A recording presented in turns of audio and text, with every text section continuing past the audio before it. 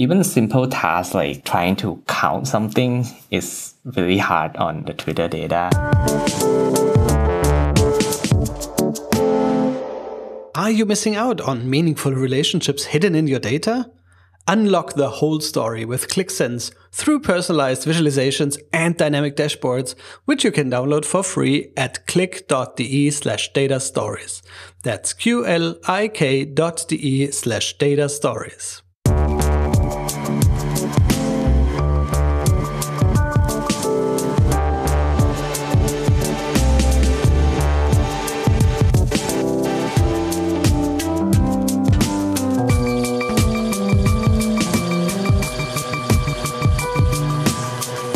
Hi everyone, welcome to a new episode of Data Stories. So my name is Moritz Stefana and I'm an independent designer of data visualizations. And this is Enrico Bertini and I am a professor at NYU in New York and I do research in visualization. And together we talk on this podcast about data visualization, data analysis, and generally the role data plays in our lives. And usually we get together with a guest we invite on the show to talk about a specific topic. But before we start, we briefly want to mention our Patreon initiative. So this is an initiative to help us go ads free. So if you want to support the show, you can go on patreon.com/datastories, where you can become a patron of the show. And you can also read in the old set of details why we are doing that, what the show is about, and what is our plan in terms of what we want to do with the support that you are providing us. So, Moritz, how's it going? Good. Busy summer here and lots of stuff going on. I just recently launched a new project around the German elections. Yes. And together with my colleagues Christian Lesser and Dominikus Bauer, who I collaborate a lot with, and also the Google News Lab. And together we looked at what people search on Google around the candidates, all the political issues, but also like gossip and internet memes and, everything people search. So the elections are in 6 weeks. And so we every day produce like fresh data and have like daily tag clouds or word clouds for the candidates. And also show like 3-week cards that show the momentum of how the search interest has changed and who gets how much attention. And we also have a long timeline that shows the whole year, basically what the big stories were in terms of search and how everything is building up now to the election. So it's quite exciting. And you can take a look. It's on HTTP 2q17.de. So it's basically 2017, but with the Q, it looks like a search icon. Very smart. 2q17.de. And it's a German site, but I hope even the international visitors will be able to figure out roughly what it's about. Google Translate actually works on the site, so you can get a sense of what the contents are. Yeah, it's been a fun project and we'll do more. And it's kind of exciting to work with real-time data or like daily data in this case. That's very neat. It's kind of cool. How about you? What have you been up to? Yeah. So, interestingly, you've been using tag clouds in your project. Yeah. You went there, right? Brave. And so we've been basically doing the same on the research side. So one of my students has been working on trying to understand what works and what doesn't work with tag clouds and trying to come up with alternative designs.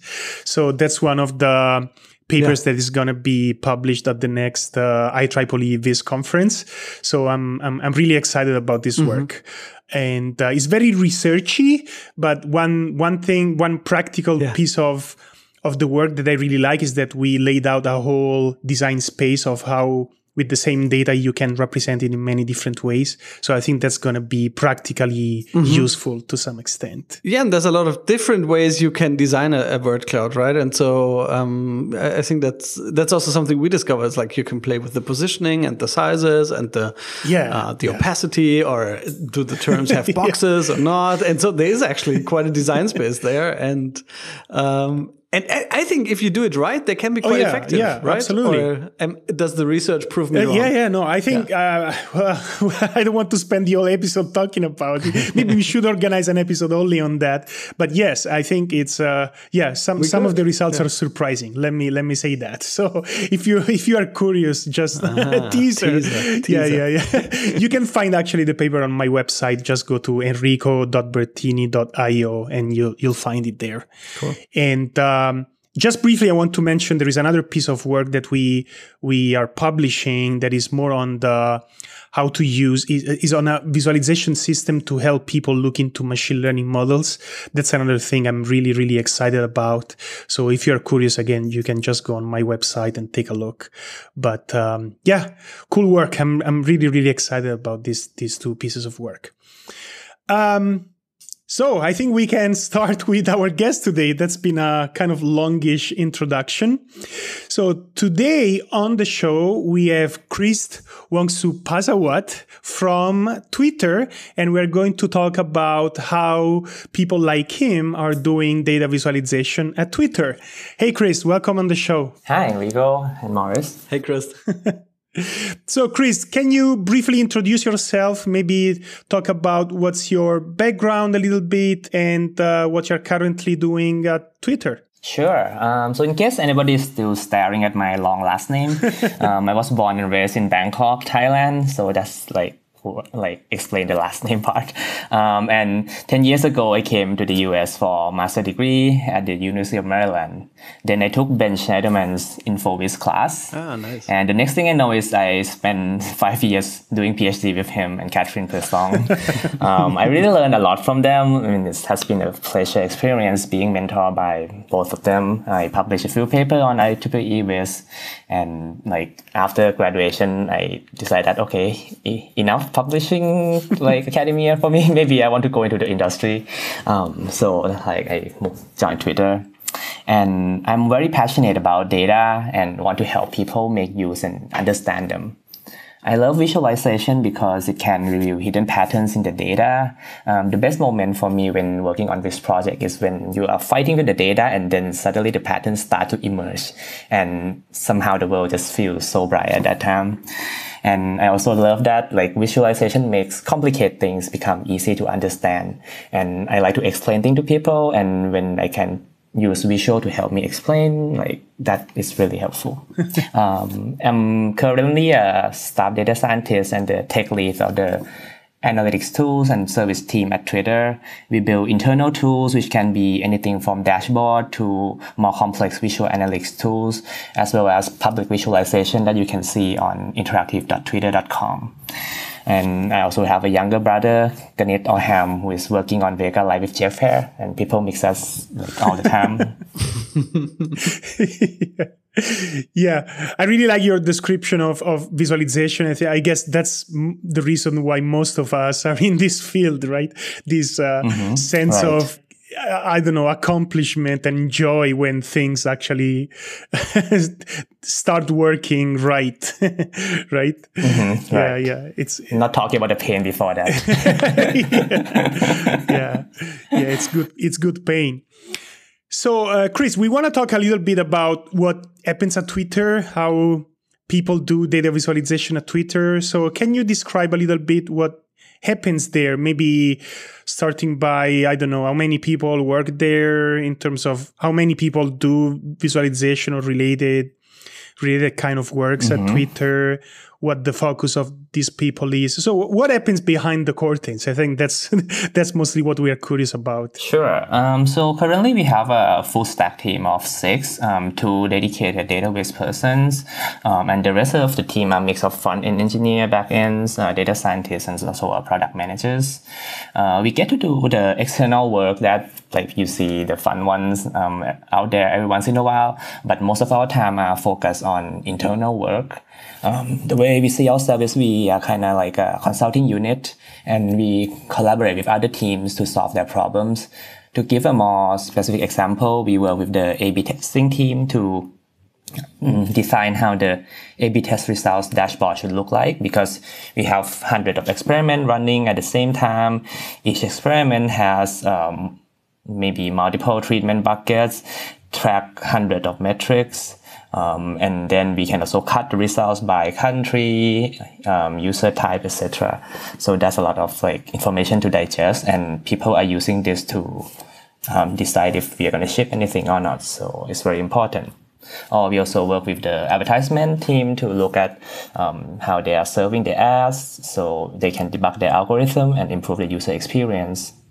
And there are like multiple partners around the companies that we try to find their problems, that they need data, and we can solve with visualization. Mm-hmm. And how do these projects work typically? Like how many people are on the team? What types of people? Do you have like iterations, or do you do basically a one-shot process and then move on to the next process? How do these typically play out? Yes, so we have a mix of both. Some projects are kind of larger and longer term, so we may work on it for like half year, 1 year, but there are also shorter term projects that we do a one-shot thing and then let's just call it a day. Mm-hmm. And most of the time because the team is kind of full stack, so it's not like we just allocate one person on this and that, but there'll be a kind of lead for the projects, and most of the time everybody kind of do their part in that project. Mm-hmm. And will you then come on as an individual person, or is there like a team of data visualization people working on one project? So it's a team. Mm-hmm. And how many people do you have overall, like that do similar work as you do, like just to get a sense of the size? So right now we have a team of 6, mm-hmm. And 2 of that is a dedicated database person. And because like most of the time when we build this visualization is like building web apps, so the front end and back end engineers are like very helpful in doing those works that if we don't have them, then the visualization people have to do everything, and we should spend most of the time thinking about the data and how to present them rather than how should I build this API. Mm-hmm, mm-hmm.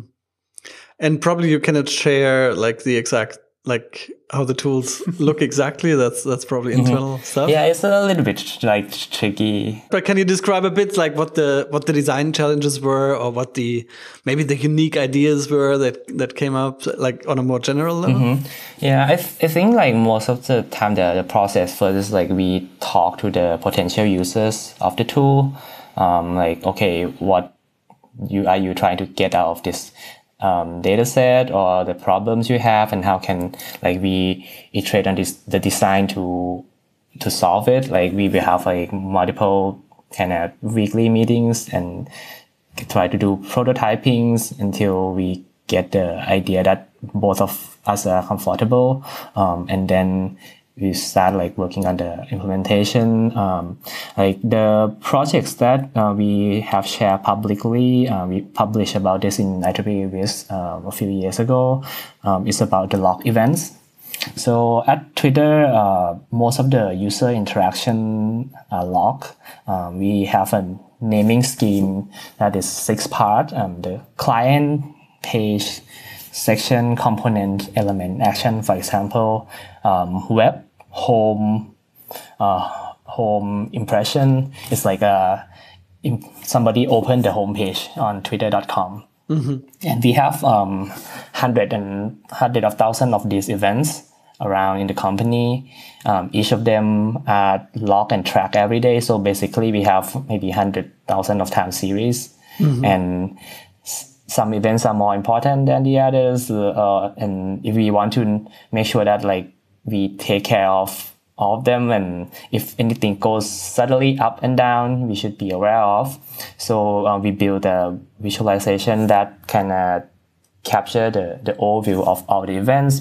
Because the hierarchy of the naming scheme, we use an icicle tree to aggregate all the events, and that like has been used since then until now. Mm-hmm. Wow, that's great. One of the biggest challenges I guess you guys have is how to reduce the data to something that can be visualized and it's mm-hmm. manageable and hopefully even interactive, right? So right. How does this work? I guess you have to go through several I don't know how to call it, compression stages, right?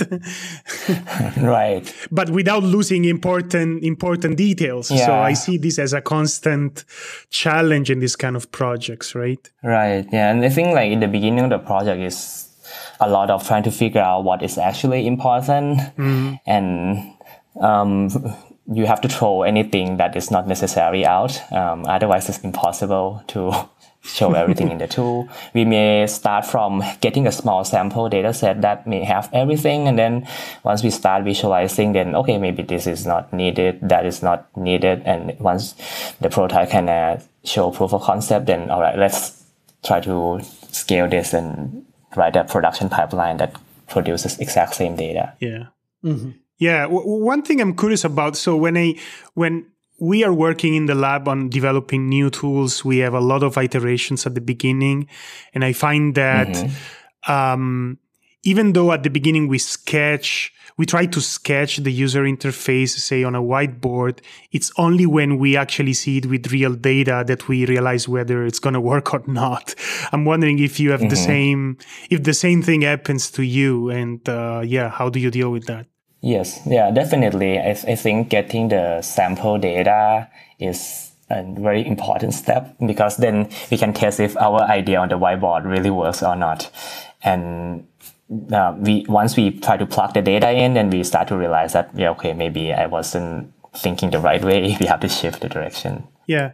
And I have another question related to that. So one thing I'm curious to hear is, I guess companies like Twitter basically can afford having a team of great people like you to build tools that are used internally for important data analysis projects. But I think a question there is always, how do you decide whether, say, existing software can be used to solve a given problem, or when it's time to, say, use valuable people like you to create a whole new piece of software? Is there any...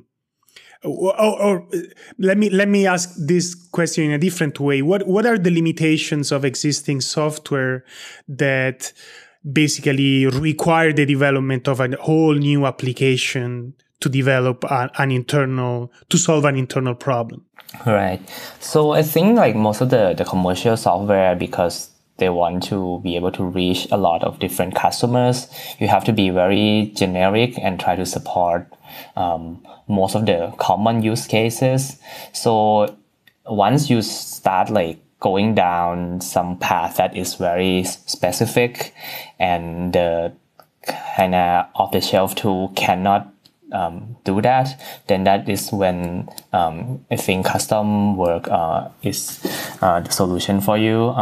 Especially, for example, our log events, we have our whole internal infrastructure for managing those, and there are a lot more information in them that we can make use of. And if we use off-the-shelf tool, we are throwing those away, so not able to access them. So we do a lot of custom projects in here to fully utilize what we have. Sure. Makes sense. Right, but we also use Tableau a lot. Yeah, of course. I'm not surprised. Yeah. Is it more like you would use generic tools first and then you realize you hit a wall and then you get involved? Or is it for some types of projects always clear, okay, I guess we need to code this ourselves? Like maybe, I don't know, networky stuff or flows or whatever. I think I will always like try to refer them to use the generic one first if possible. I mean, it's not fun to like, okay, let's implement a bar chart again, right? Right. So if they can use other tools, then that's great. But then if they hit performance wall or some complex issue, then we can talk. Yeah, and of course, also you might maybe as an expert have ideas like somebody who's just used to standard software might not have, right? Yeah. So maybe we can also talk about projects that have more, say, visibility to the public, right? So you've been developing this very popular Game of Thrones visualization that's more for external consumption, right? Yes. So how does it work for this kind of projects that are more for public consumption? So we have a good relationship with the communications team. So these are the team that need to reach out and kind of advocate stories about Twitters. So sometimes they may come with specific requests. Like, oh, the eclipse is happening, like, can we do something? Or sometimes they may have like a broader idea, like, oh, Game of Thrones is about to start a new season. Do you have any ideas?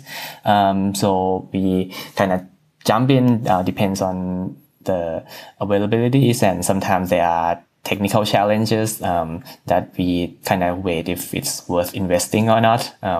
But for the Game of Thrones one, is one of the most talked about show on Twitter and probably on this planet nowadays. So I am also a fan of the show, so I am personally interested in doing it. And at that time, we were like, there are tons of tweets on Twitter about Game of Thrones. It has been 5 years at that time, and we have tons of data. The first idea that came to mind was, okay, we can count tweet and do time series, but can we go deeper than that, right?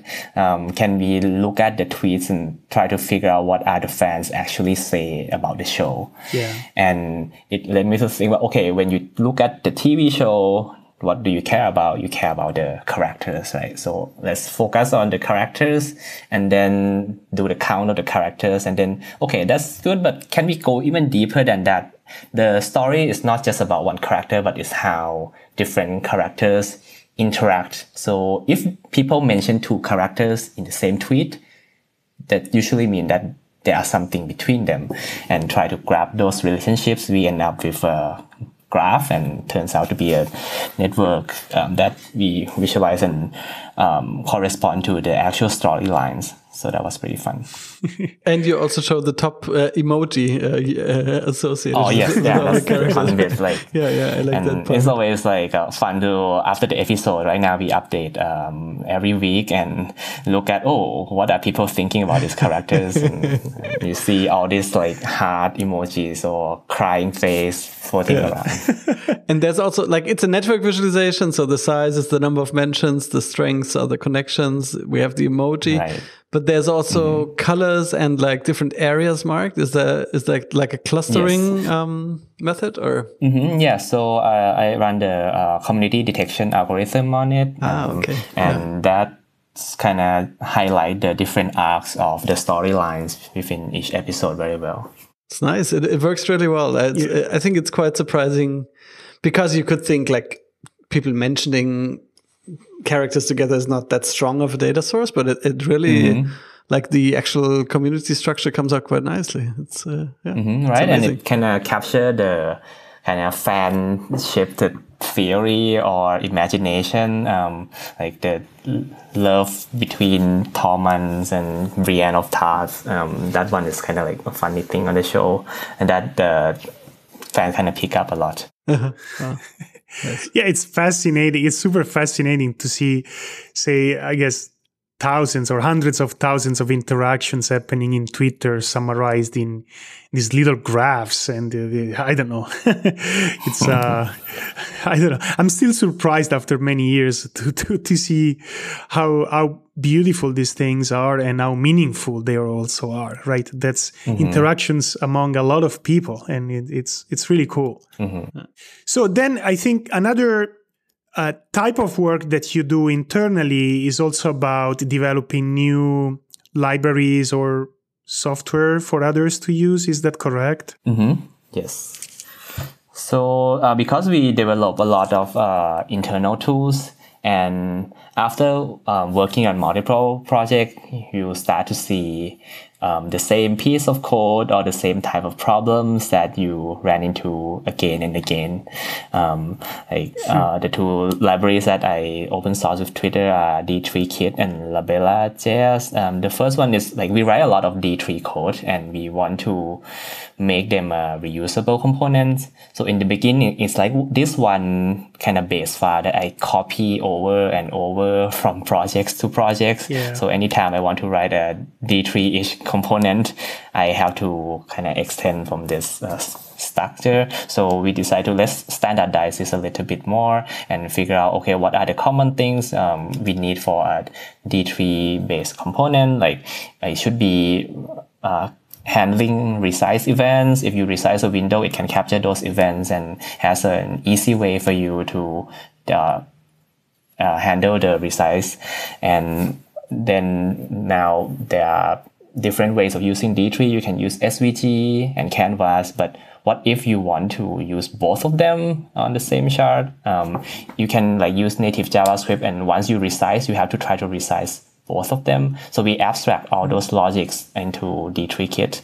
So you only think about, all right, let's visualize the data, how to encode it, and worry less about how do we synchronize the Canvas and SVG that should resize together. And the other project is Labella.js. My dissertation is on event sequence, so I work a lot with timelines. And one of the problems with visualizing items on the timeline is when you try to put labels under them, they often overlap. And I have tried from very brute force solutions, such as, okay, let's hard code all the pixel off that I should place the label, to try to find a more clever solutions. And at the end, I try to use a force directed idea that, okay, if the labels know about each other existence and it push each other apart, so they will not overlap. And that became the start of Labella.js. Yeah, and it looks really good. So it doesn't look messy at all. It's just how a human would lay out the labels. And I think it's often so hard. And I could have used it on the 2Q17 project, I realize now. So I was a bit like, no, damn it, we should have used that one. Yeah, no, it looks really great. And does it work with the new like D3 version 4 as well? Or is it basically agnostic of? Yes, I think it works. I think the library itself is just layout, so it takes like X position and return the position that like it should be. Right, and then you can render it however you want. Yeah. Right. That's a very good design choice. Very good. Yeah, that's nice. It looks really great. So I hope I can use it sometime in the future. Yes. And you can file a bug report if you run into anything. Yeah. I'm pretty responsive. I will definitely do. So yeah, maybe we can talk a bit about Twitter as a data source. I think it's super fascinating. Like one of the most interesting data sources actually out there, because it's there's a massive amount of people. It's text-based. You have like social network data in it. You have conversations, so everything's there. Time, trends, everything. So, and I also did a few projects, like I was mapping, communities around a conference, for instance, just by looking at, okay, who speaks at the conference and who do these people follow, or who is followed by those people. And then, so suddenly you can sort of map out a whole community, right? Just by looking at Twitter followership, or like we did something around the Olympics, Olympic Games, like what people were tweeting about the games and so on. So I think it's super, just a fascinating data source. Like, what do you think? What are the biggest, like, the most, let's say, maybe untapped opportunities, or what's most interesting about working with Twitter data, and maybe what would be a good start if you want to start a project in this direction? Sure. I think the data set itself is like very interesting. As you mentioned, it's like tons of text that people try to compress and express in this short chunk. So it's very dense and try to be informative at the same time.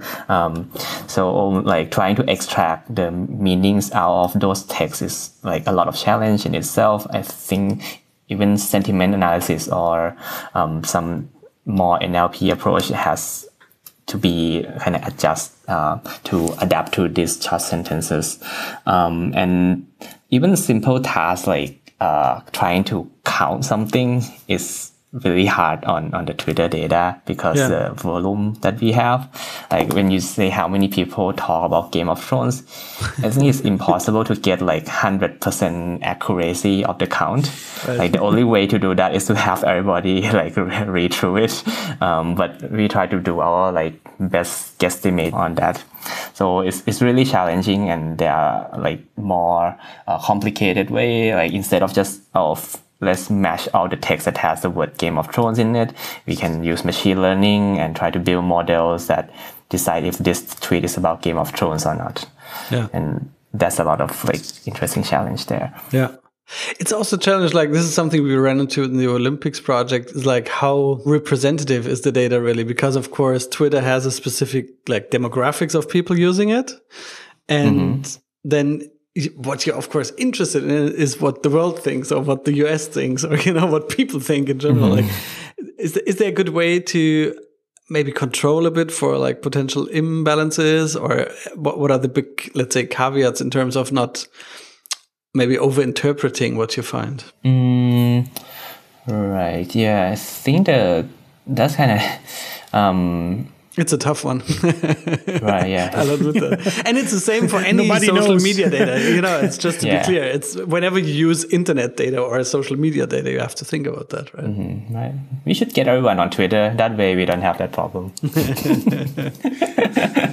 Yeah, but is it something you think about? Like if you, let's say, for the Game of Thrones, it's kind of good that people have like proper names. So it's even international in a way. But if you like analyze data, maybe like health or something like this, you know, you immediately talk mostly about English speaking people probably, or definitely. Yeah. We only use English tweets.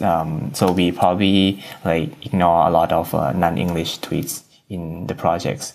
And yeah, to be able to capture every languages and to see if people in different part of the world perceive this differently, I think that would be very interesting to look at too. Yeah, I think that's a big challenge, because in a way you could also argue that who is reading the visualization should be just is a big word here, but just be aware that is a very partial and biased view, right? So I'm wondering if there are two sides of the problem. One is how can you correct, or how can you just make sure that the person who is watching this just is aware of the fact that this is biased, right? Yeah. It can go both ways.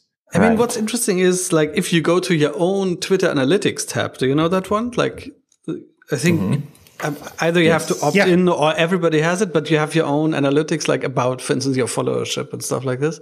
And there you can actually see like, that's like 80% male or, you know, something like mostly white dudes.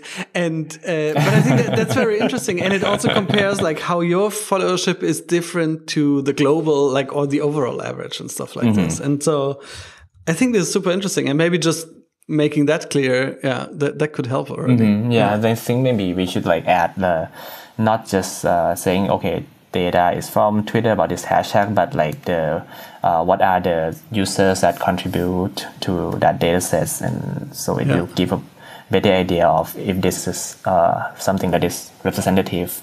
Yeah, it's a tricky topic. Yeah. So Chris, if say some of our listeners want to develop some visualization or a data analysis project based on Twitter data, what would you suggest?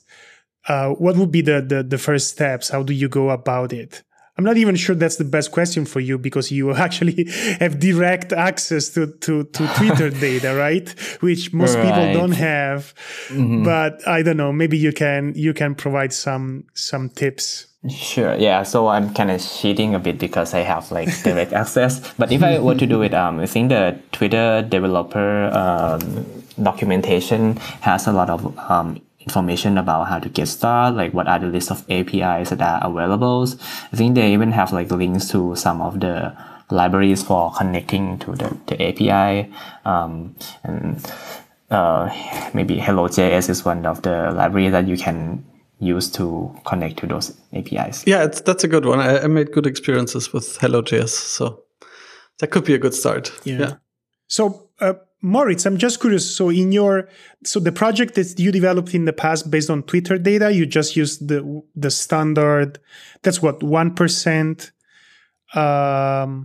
of the Firehose or what? Or you had privileged access to? Yeah. Oh, it was always different. Yeah. Because, so the Emoto project, that was like 5 years ago, and we had a partner there called DataSift, who is like a reseller for Twitter data. Okay. And we were working with them, but we were also working with the 1% Firehose. Then for Revisit, I used the search API, and that can actually work if you authenticate with the Hello.js or other libraries. Then you can get, for like individual projects, you can do enough searches, I would say. It's just a bit difficult to do a lot of searches for a lot of people in parallel, right? And other, like the ResoNet, I did, you can also like let Python scripts run for a few days and do a lot of queries. That can work too. But it's always a bit different, and you have to sort of find your way around the API every time in a way. Yeah. But once you know how it works, you can do a lot of stuff. Yeah. Yeah. So that's my experience. Yeah, it's funny because, Chris, I don't know if you are aware of that, but typically what happens in research labs, at least as far as I can tell, is that professors who are working with data, they just ask their students, you start collecting something and we'll see what we need to do with that, right? But just keep collecting something for a few months, and we all have patches, right? There are samples of Twitter data scattered around all the computer science labs of the world, right? So with lots of redundancy, of course. But it's an interesting phenomenon.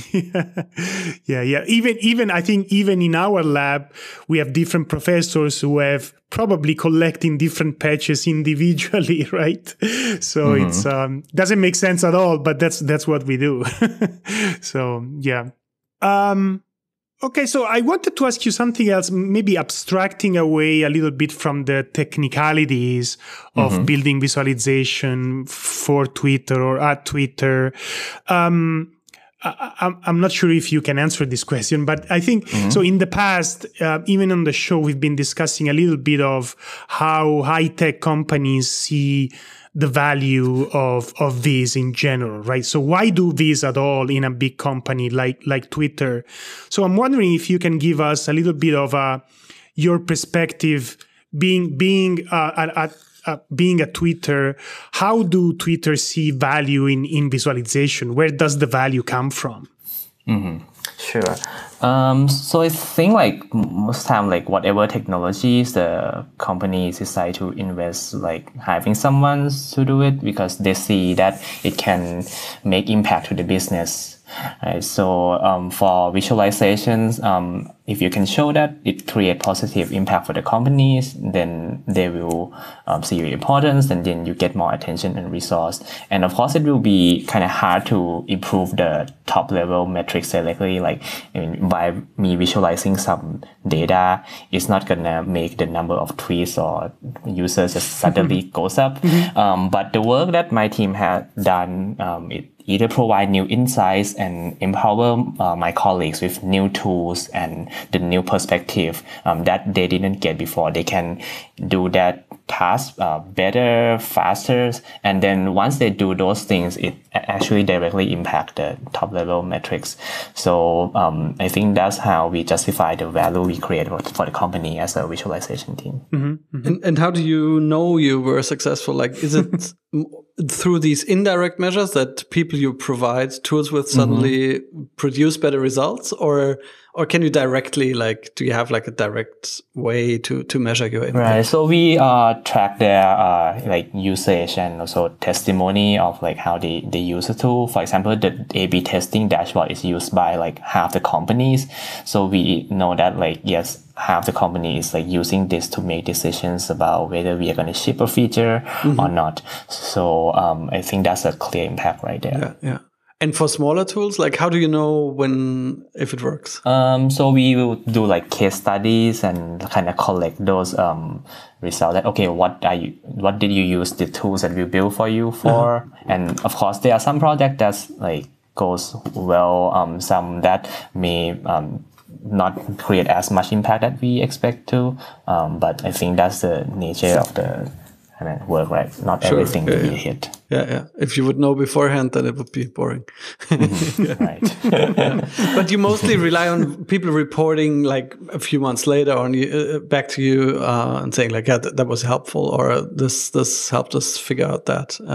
Right. And we build like longer term relationship with the team that we support. So once we start like doing 1.2 and maybe we will expand, do a V2 of that, like adding more feature, or we see from their usage that, oh, actually this is another problem that you are having in the workflow that we could have do something for you. And then like once you do that, it just opens a lot of doors for new projects.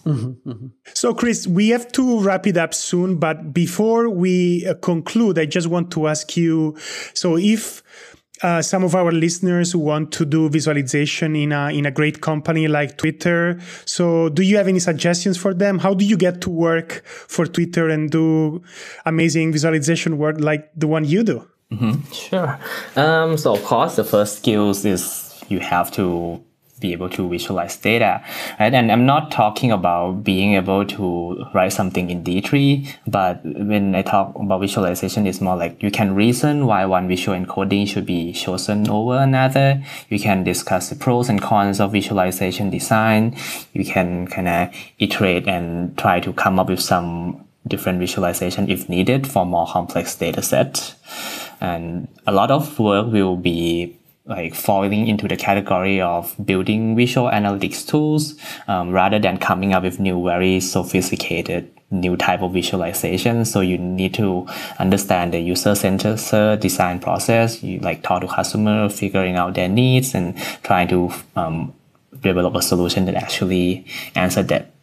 And of course, like all I have been talking is about you think you know that what needs to be done, what needs to be built, but you actually need to build it and make it happen. So you need engineering skills, and that will be a great asset for BizView, because if you can imagine all these like nice ideas of how to visualize something, but you cannot actually build it, or you only build it in a code that nobody can ever maintain afterwards, then it's gonna be hard.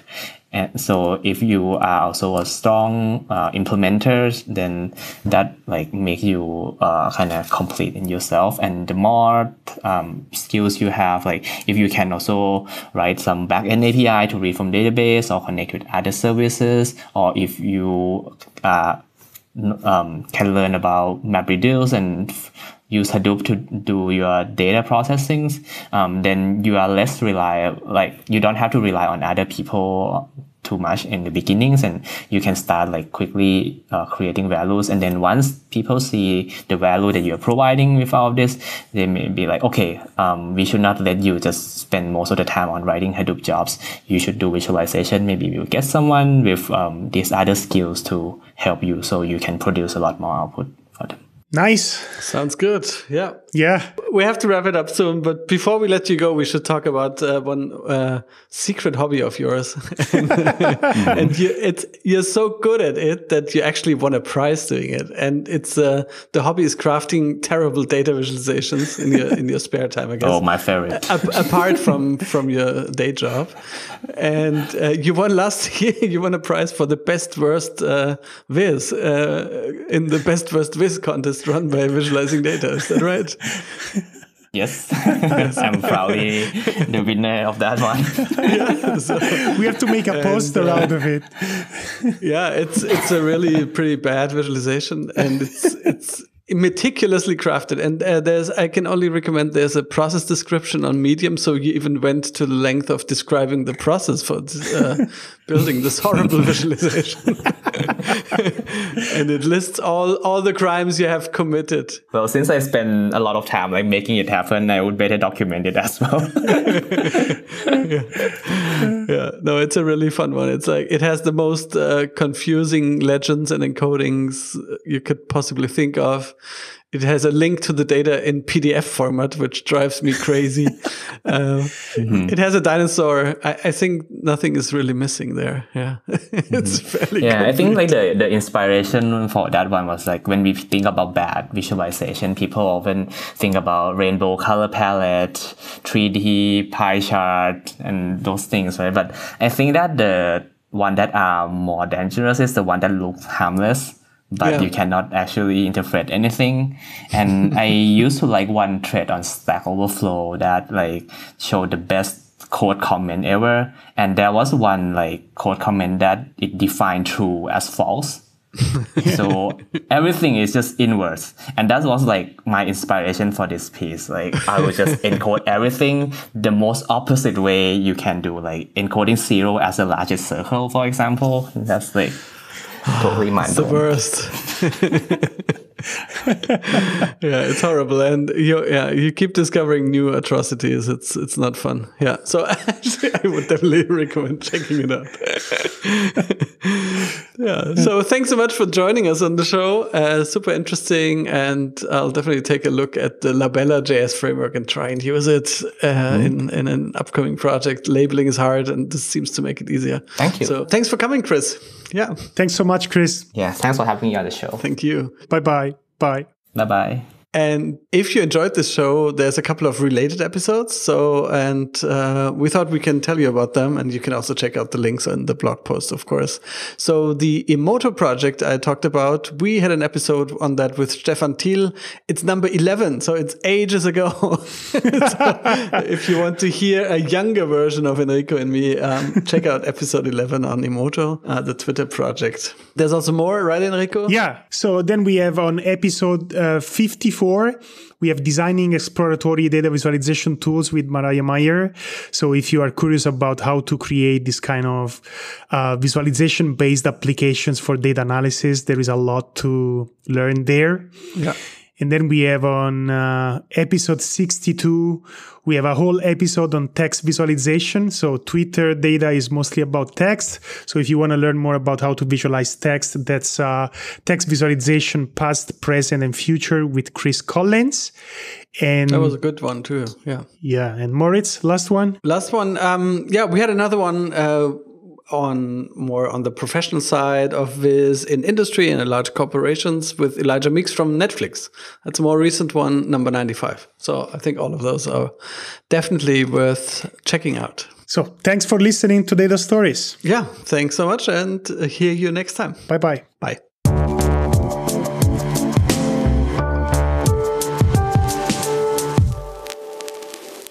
Are you missing out on meaningful relationships hidden in your data? Unlock the whole story with ClickSense through personalized visualizations and dynamic dashboards, which you can download for free at click.de/datastories. That's QLIK.de/datastories.